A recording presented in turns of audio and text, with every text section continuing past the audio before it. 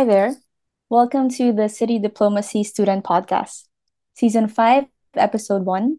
This podcast is brought to you by the course on City Diplomacy under the supervision of Dr. Lorenzo Kilgren Grandi for the 2023 spring semester at Sciences Po, Paris School of International Affairs.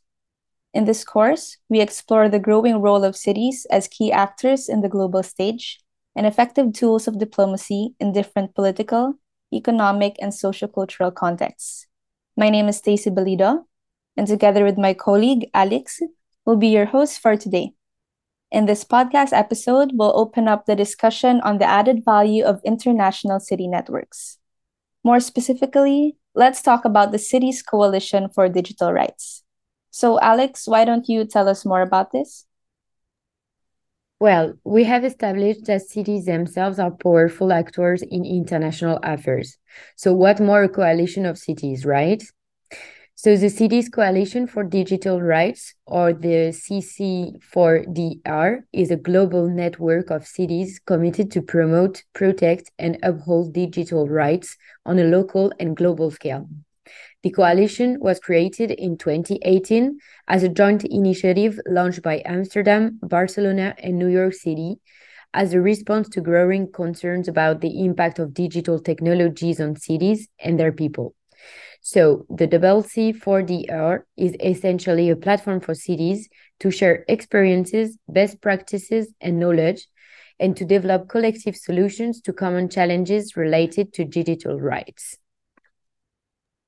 Thank you for that, Alice. And within that context of common digital challenges, it's interesting to see that we have these people-centered smart cities working together to solve them and actually tap on technological opportunities through city action and city-to-city collaboration.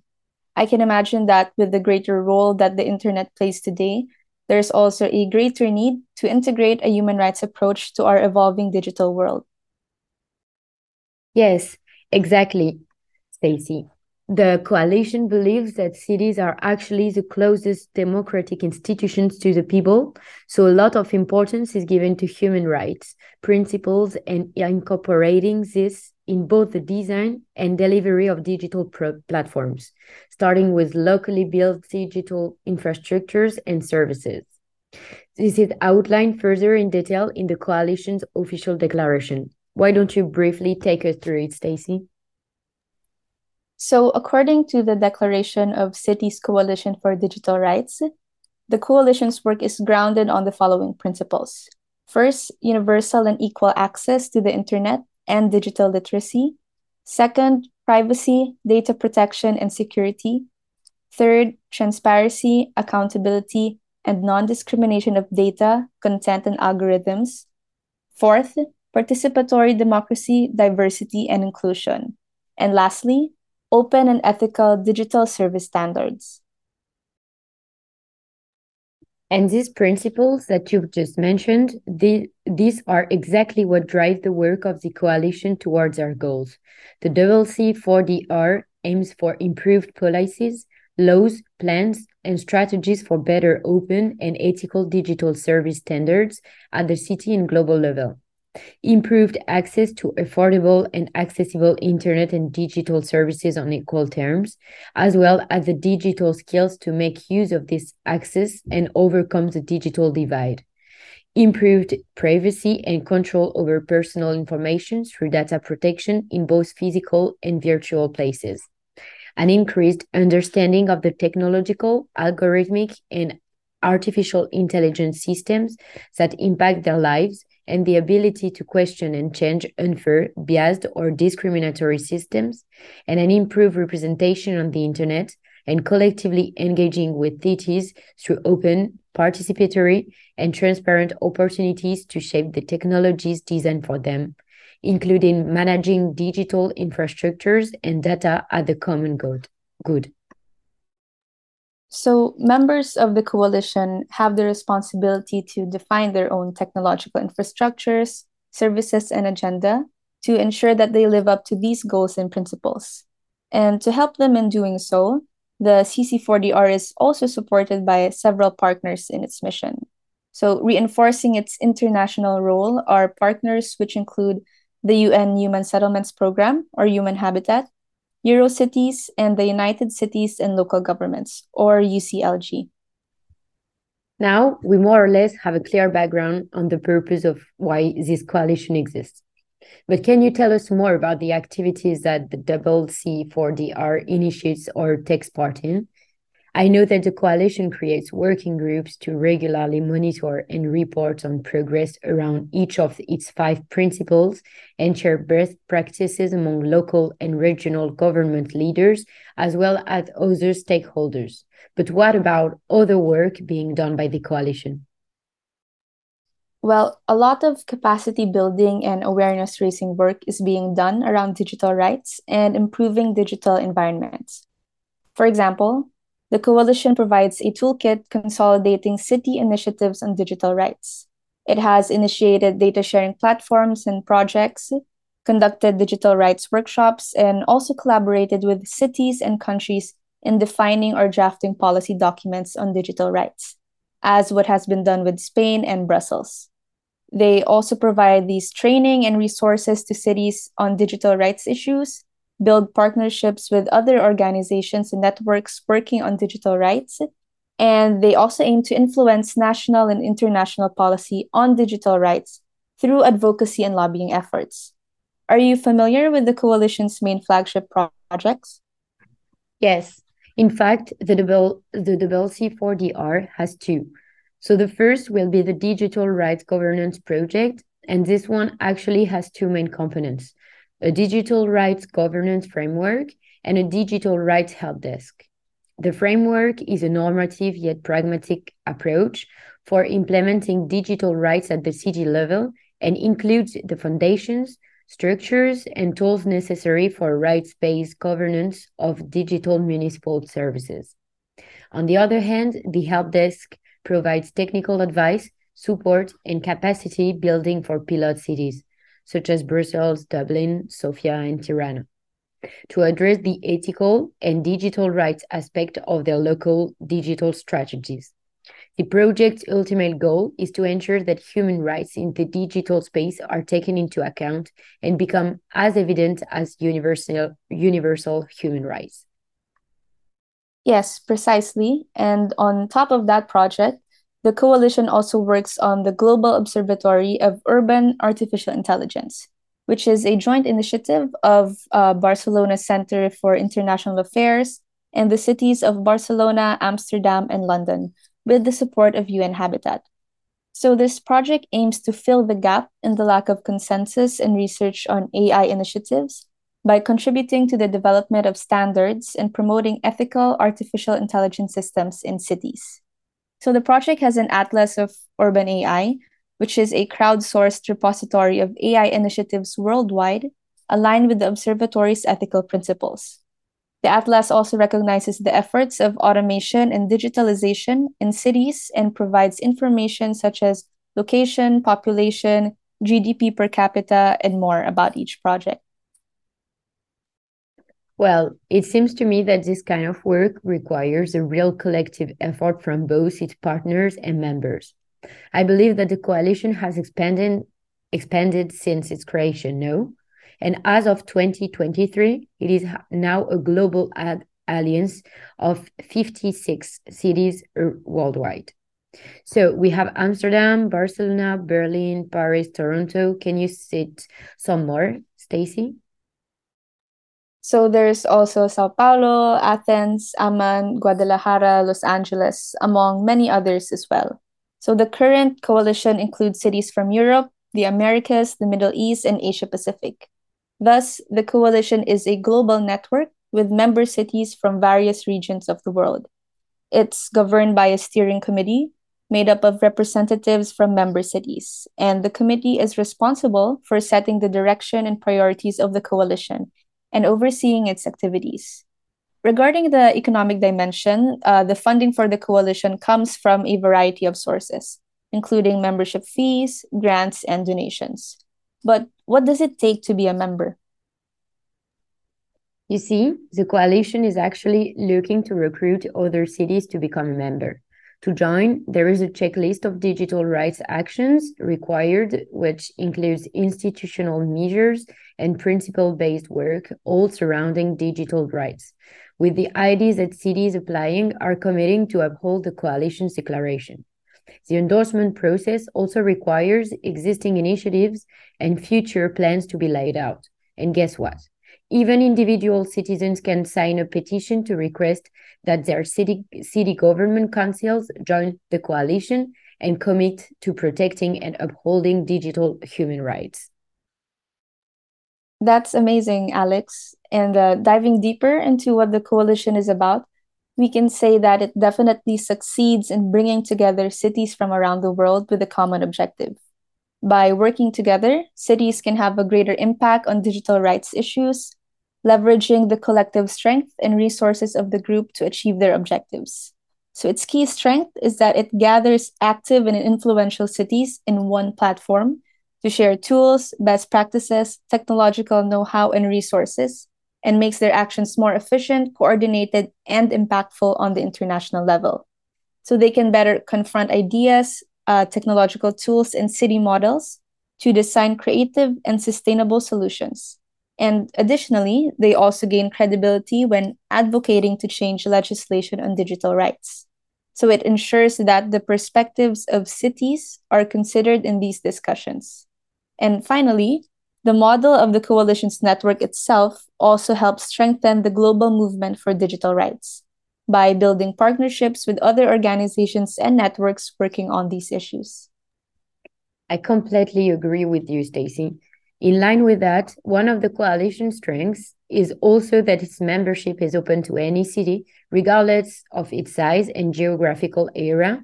It's more about how committed the cities are to promoting and protecting digital rights, which make the procedure to join this organization easy and inclusive.